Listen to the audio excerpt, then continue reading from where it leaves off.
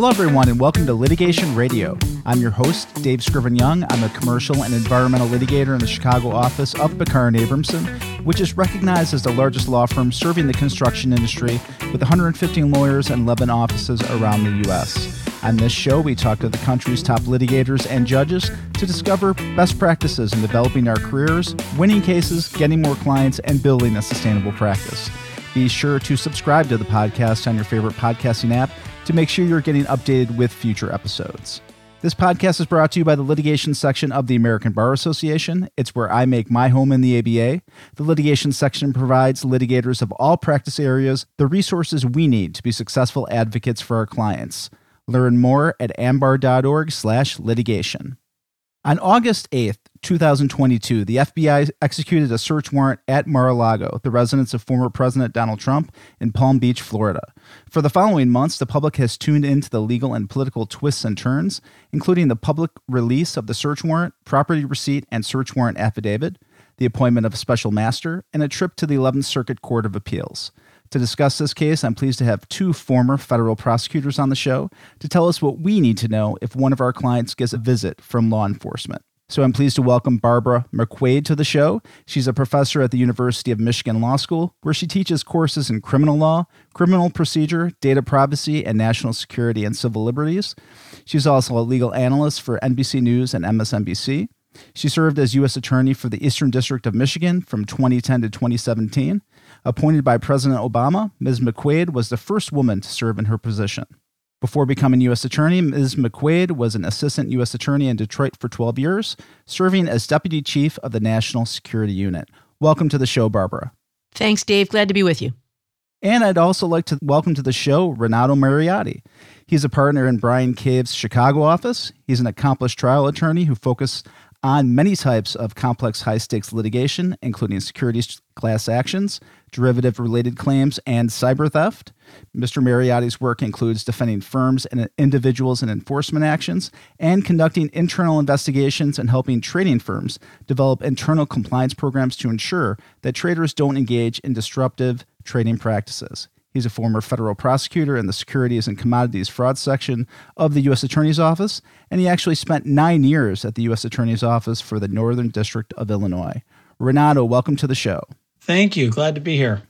So, Barbara, let's start with you. By the time the FBI or local law enforcement is knocking on the door of someone's home or business, a tremendous amount of investigation and legwork has already been done. So, can you describe that process from a prosecutor's perspective? Yes, Dave. So, as you know, to obtain a search warrant, a prosecutor has to satisfy a magistrate judge that there's probable cause to believe that a crime has been committed and that evidence of that crime will be found in the location to be searched. And that requires a detailed affidavit reciting all of the facts that amount to probable cause.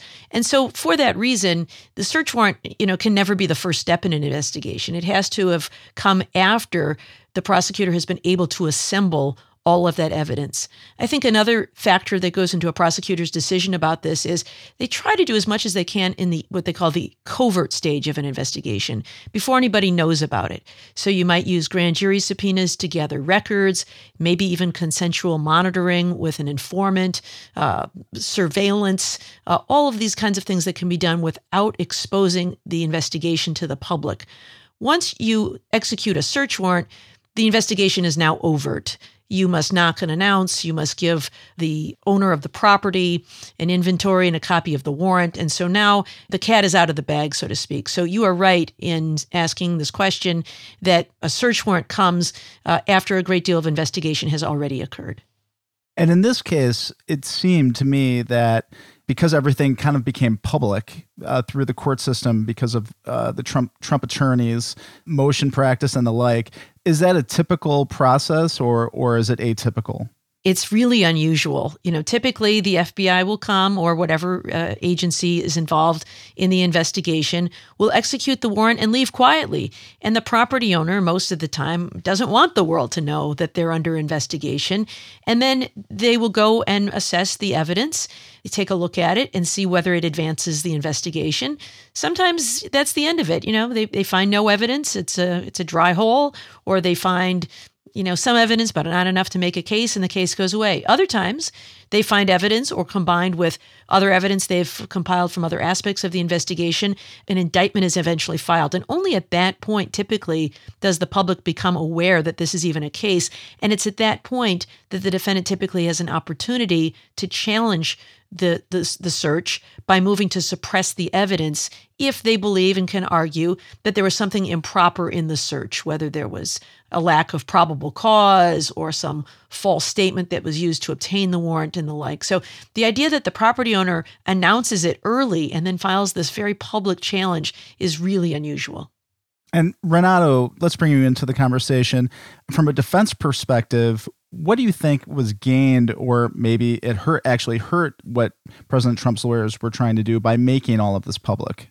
Well, I think a lot was lost in there for them in terms of the long run and how I would defend the case. Because by bringing their own action, for example, they forced themselves to take positions on issues. I mean, they've been trying very hard not to, and thus far have gotten away with trying to play it both ways. But they're very rapidly approaching the point in this process where they have to say one way or the other what their position on things is. For myself, I frequently represent clients who are the subject of federal criminal investigations, and I usually avoid taking positions for as long as possible. They've also forced themselves into a situation where they're very antagonistic early on with the DOJ.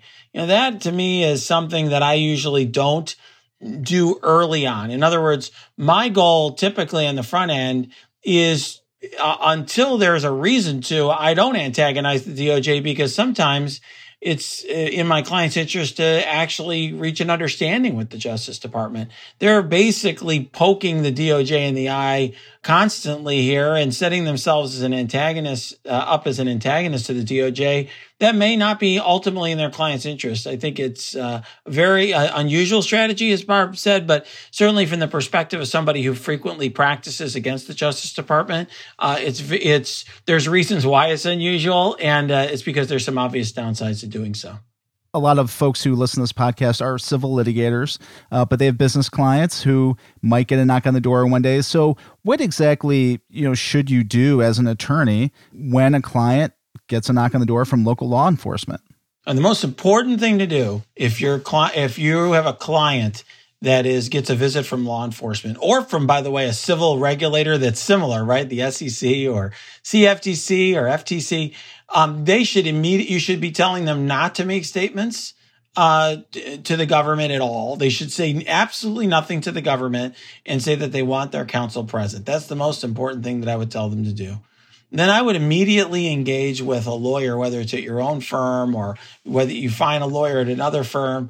Somebody like me who represents people who are in this situation all the time, to help you work through what the right approach is to take to manage that situation.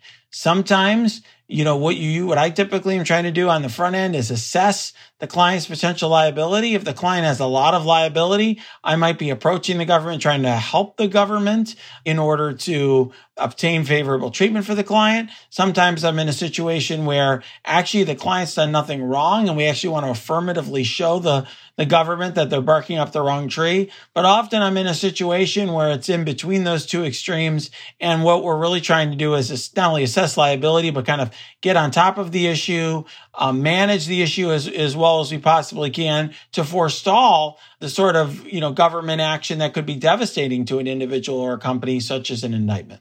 And Renato, what rights do clients have to know what the government is taking as they're taking it? So, for example, in the discovery process in civil litigation, you're able to make copies and Bates label things and that sort of thing.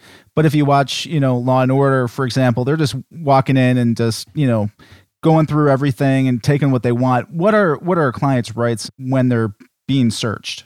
So if your premises are the subject of a search warrant that's being executed, you have the right to obtain the search warrant. Like you should receive a copy of the search warrant itself, which will contain an attachment showing that there's a list of items that has been authorized to be seized, as well as a description of the premises, which will ensure that, for example, that your property is actually authorized to be searched, and will also show what the government is authorized to take.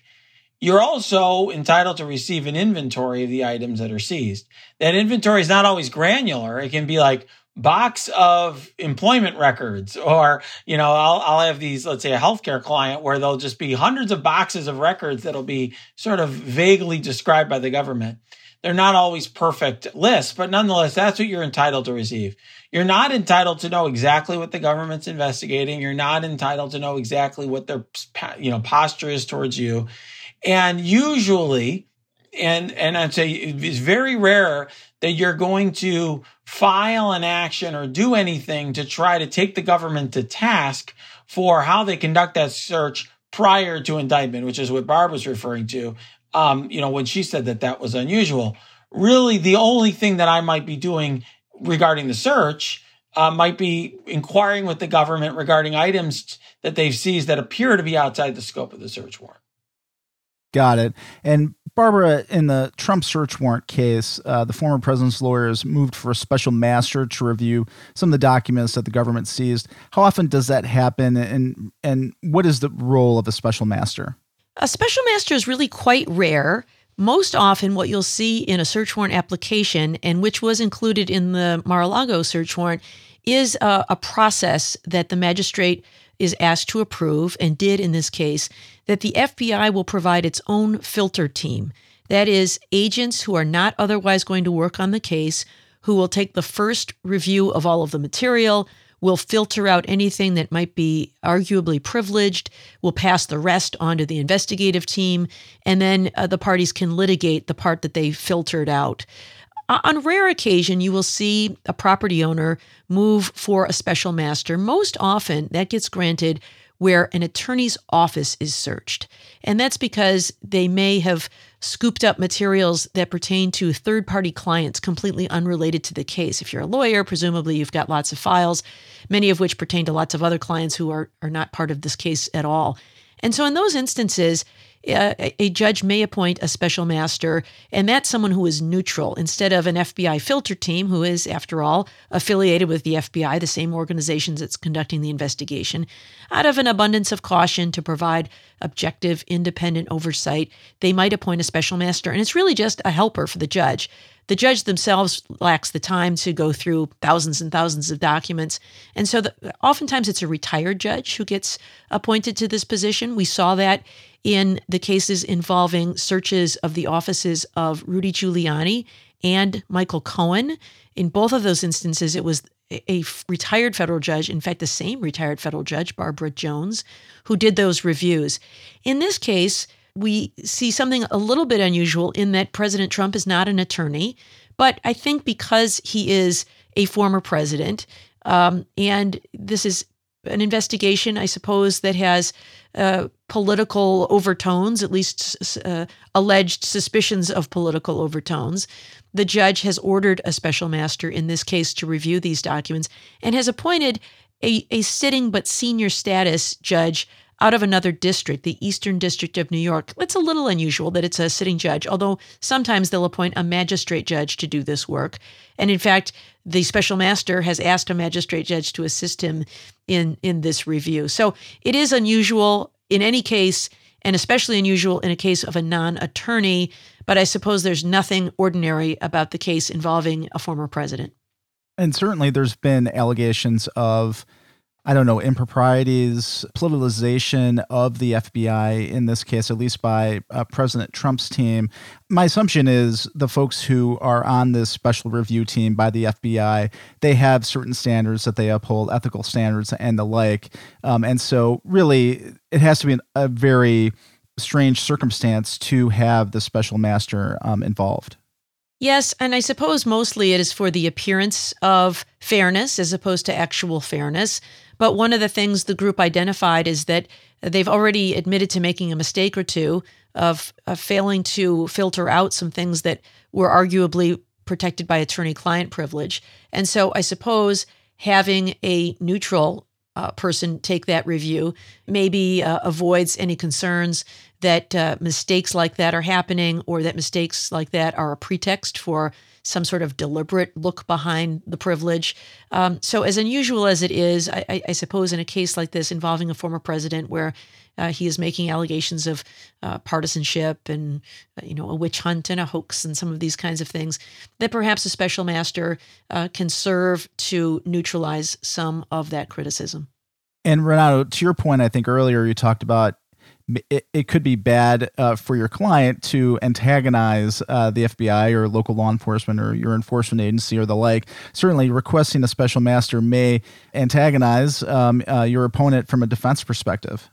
That's right. So usually, look, the government obviously is more powerful than any private litigant ever can. They have all sorts of powers that they can exercise that we cannot.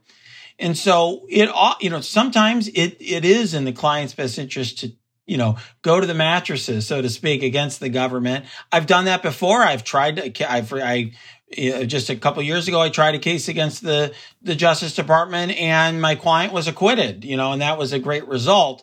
But usually or often there's going to come a point in time in the process in which the client is going to want to reach some sort of resolution with the government, or at the very least, there can be something to be gained from having an understanding with the government regarding certain issues, whether it's about the scope of charges, whether it's about a sentencing issue, who's charged, who particularly the defendant is. There often can be reasons why you may want to negotiate with the government. And so starting off on an antagonistic foot really, to me, only makes sense if there's a concrete gain on the other end of it. And I don't see that here. I mean, what I see from beginning to end, what we've seen from the process thus far, is just a whole host of errors by the former president's team that really got him in this situation.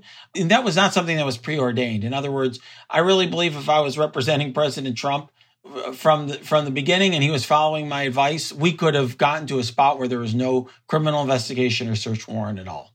Barbara, do you agree with that point?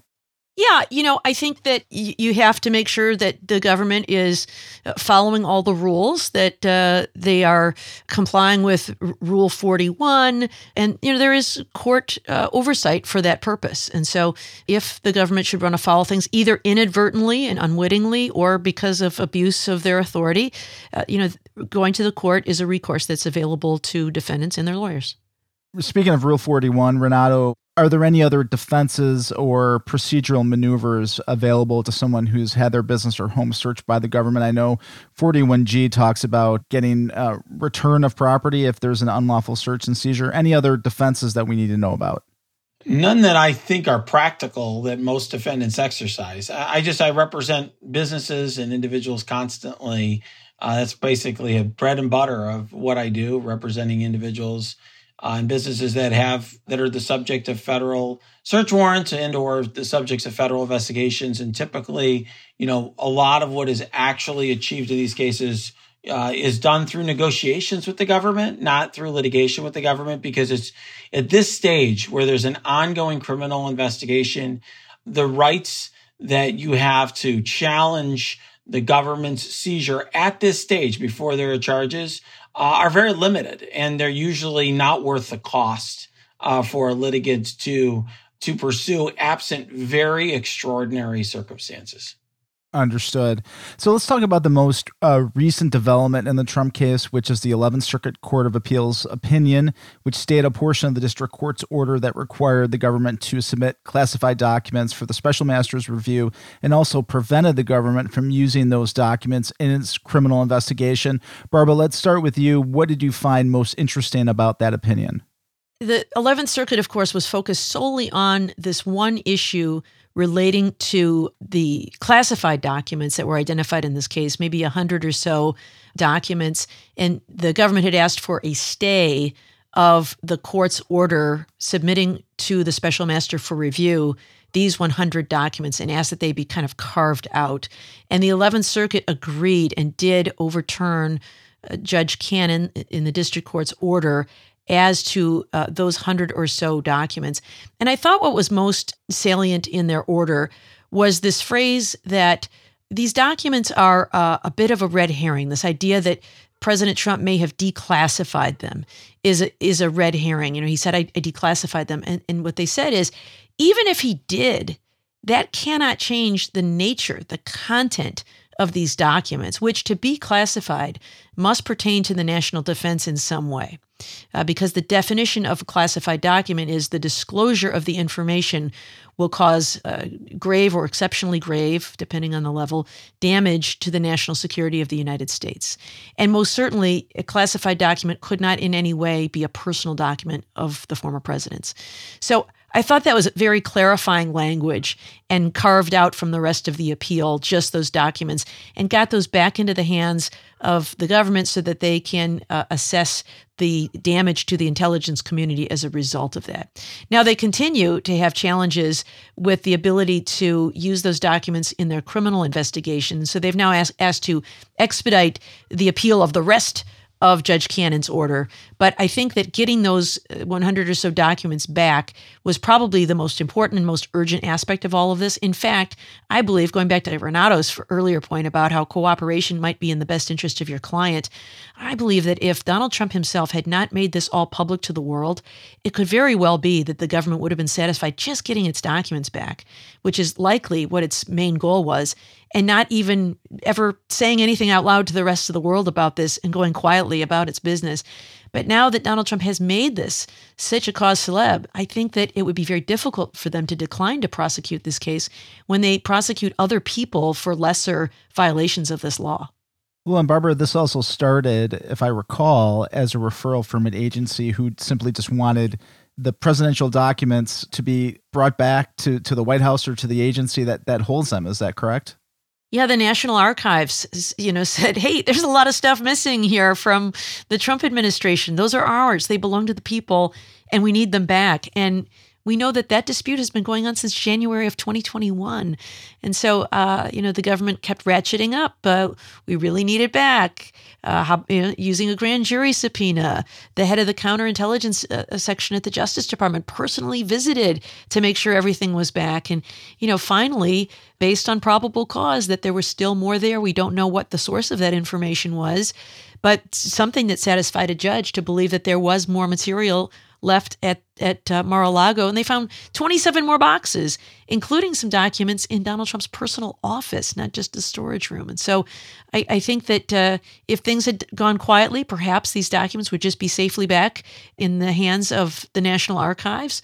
But, Donald Trump often uses the theory that the best defense is a good offense. And so here we are. And Renato, back to you. What else did you find of interest in the 11th Circuit Court of Appeals opinion? Well, I thought what was very interesting to me is that they really went beyond the four corners of what they needed to do to reach a result there. In other words, they actually had a pretty, as Barb just mentioned a moment ago, they have a very limited motion that they were considering. They could have written an opinion that was very narrowly drafted in order to, achieve the result that they needed to resolve that motion and say no more. But I think in my view, they went beyond that. They gave, I'd say, a lot of guidance to the district judge, Judge Cannon. And I think that they were basically sending a message to her about how they expected this matter to be conducted going forward. At least they were implying that. And it remains to be seen whether or not she does so, and whether or not a panel of the 11th Circuit, takes a similar view, as to the full appeal from the Justice Department. Well, and I think that goes to your point earlier, which is maybe it's better to cooperate because you really don't know what the courts are going to do, especially in a case like this. I'm sure that's something that you would subscribe to. Yeah, I mean, certainly here I have the same view as Barb's, which often happens. She's a pretty smart person, so I like to agree with her whenever possible. But in all seriousness, this is a case that I think would never have gone this far if competent counsel were handling the negotiations. I mean, usually when one of my clients receives a grand jury subpoena, that is a very alarming event. All hands on deck moment where the client realizes the seriousness of the situation and you quickly try to resolve matters with the government and figure out the scope of the problem. If that all hands on deck mentality occurred here, There would have just been a negotiated resolution in which the government would have silently, non-publicly came in with the permission of Trump and his team, would have retrieved whatever documents they needed, and we would not be here on a podcast talking about it. But instead, obviously, a different approach was taken, and here we are. All right, so we are sadly coming to the end of our time together, so I wanted to get your final thoughts, in particular what attorneys, perhaps civil litigators and white-collar attorneys can learn from the Trump case. Barbara, ladies first, let's start with you. I know sometimes it seems appealing to have a lawyer who's going to fight for you. You know, all these TV lawyers talk about how hard they're going to fight for their clients and, scorched earth litigation. But I have to say, I find that the defense attorneys who have the best results are the ones who come in early, cooperate, share information, and try to persuade us to either not charge a case. And that sometimes happens. I don't want to charge a case only to lose. And so sometimes if the defense can come in and point out all the arguments they're going to make at trial or all the ways my evidence is lacking, that can be very persuasive. And so being forthcoming can be very helpful to a client. Or it may persuade me to file some lesser charge. Maybe instead of charging, the Espionage Act, punishable by 20 years in prison, I file some lesser charge, a misdemeanor or something with a lower top penalty. Or maybe the best result for you is to plead guilty and figure out a way to cooperate against others to mitigate the situation and get a sentence to be lower. So I think early negotiation is so incredibly important. And if instead you just dig in and fight, it's likely that the matter is simply going to escalate and get worse. And so that would be my advice is, get in early, talk as much as you can, find out as much as you can, and be as forthcoming as possible. Of course, it may be that your client has bad facts that you don't want to share, and that's fine. But the more you can have a meeting of the minds, I think, between the lawyers, the more you can resolve the case to the client's benefit. All right, great trips. And Renato, what final thoughts do you have on what we can learn from the Trump case? Sure. So first of all, I would say for civil litigators, one important tip is don't try to stretch yourself outside your limits. A lot of us, particularly if you're in a smaller firm or you're solo, you'll take something that's not quite in your strike zone and you'll kind of muddle through it. Criminal matters, white collar matters, government enforcement matters are not a spot where you want to be winging it or trying to muddle through. Very bad idea. And I guess my approach, to these cases requires a lot. I think you need a lot of nuance, a lot of EQ, and a lot of experience to handle and defend government investigations well. I agree with Barb that often the best approach is to be cooperative and engage with the government. Sometimes it's not. I've definitely done the scorched earth approach as well, but it really requires a lot of judgment, experience, and an intelligent assessment of how best to actively manage the situation. It's like, when you have cancer or something, you want a trained professional who you put that matter in that person's hand and that person knows, do we try chemo? Are we going to aggressively try to get this out? Obviously, there's going to be some damage at the end. There may be a guilty plea or a cooperation or whatever may end up happening at the end. But the goal is to manage it and make it as reasonable of an outcome as possible. And I think the best way to do that is to have somebody with a lot of experience in that area. Excellent advice. All right, Barbara McQuade, Renato Mariotti, thank you both so much for joining us for today's podcast. Our pleasure. Thank you. And now it's time for our quick tip from the ABA Litigation Section's Mental Health and Wellness Task Force. And I'd like to welcome Dr. Diana Uchiyama to the show. Dr. Diana is a lawyer and licensed clinical psychologist and serves as the executive director of the Illinois Lawyers Assistance Program. It's your first time on the show, Dr. Diana. We're so glad to have you on today. Thank you so much for including me on this segment. All right, so what's your first tip for today? So I thought I would talk about maintaining health and wellness as we exit out of the post-pandemic stage. And I think what we recognize, or maybe we don't, is that the world has changed pretty significantly and many people are having a difficult time adjusting to all the changes. And what we know about lawyers and judges and law students is based on our personality type, we're really not a resilient group of people, leading to higher rates of mental health, substance use, and maladaptive coping mechanisms. So I guess the question is, do you consider yourself resilient? And most people answer yes, but the reality is that most of us who are type A perfectionists are the least resilient bunch of people that you would ever hope to meet. So part of navigating change is creating flexibility in who we are and in changes in the world. And right now, COVID and the war in the Ukraine, all of these things have fueled high levels of anxiety. You know, you hear about COVID rising in Europe again, and how will that impact all of us? But, you know, the reality is COVID gives us a chance to look back and say, what did I do well and what did I do poorly during the pandemic? Did I drink more? Did I drug more? Did I develop more mental health or anxiety problems? And so we like to say, we encourage people to manage stress appropriately through healthy coping mechanisms, not mechanisms that are bad for you, that undermine your practice. We want you to become aware of, where does your mind go to under high periods of stress? Do you automatically become more pessimistic or negative?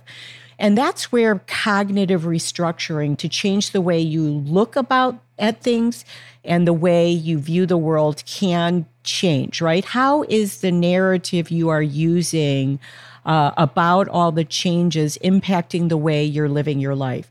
And so we like to say, let's talk about your story in a much more positive way. The other thing is, lawyers tend to really be hard on themselves about mistakes and failures. And we say, use it as an opportunity to learn something. That if we view failure as an opportunity to learn more about what we need moving forward, that we can become more resilient just through that lens. And we like to encourage people to be much more thoughtful in any response they make about situations, right? Most of us who are type A get more irritable when things don't go our way, or angry. And we always tell people, take a pause. Don't react. Be thoughtful, because when your amygdala, the emotional part of your brain, hijacks the frontal lobe where good thinking takes place, you cannot respond appropriately for a period of time. So another tip I would say is to view the changes in the world as an opportunity for personal growth, for personal reflection, and positive changes. Things may not have gone well for a period of time, but that doesn't mean that change is impossible moving forward. So remain optimistic and don't allow pessimism to win. Because if you focus on the negative, it robs you of hope and a belief in your own ability to change things into more positive outcomes. And we want you to develop an internal locus of control. What does that mean? It means stop blaming the external forces as if they're acting on you, because many times when we do this, we don't take ownership over our own behaviors. And what we like to say at our lab is, you have complete control over your own internal mechanisms. And so to be aware that the minute you start blaming circumstances and the people in your life as creating the problems is the minute that we need to shift the focus internally to say, what can you do to change? Do you need a new job? Do you need healthier relationships? Do you need more social connections? Do you recognize that positive change is possible? Can we change the narrative of your life into a more positive lens so that you can navigate the world with much more ease? And the last thing I'll talk about is flexibility in thinking. That when we become more rigid in wanting certain outcomes, we lose the ability to navigate difficult circumstances.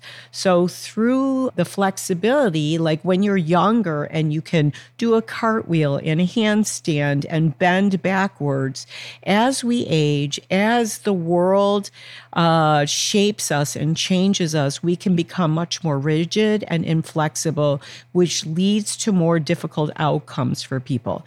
So when you think of yourself as, how flexible am I? Am I willing to look at things from a different perspective and lens?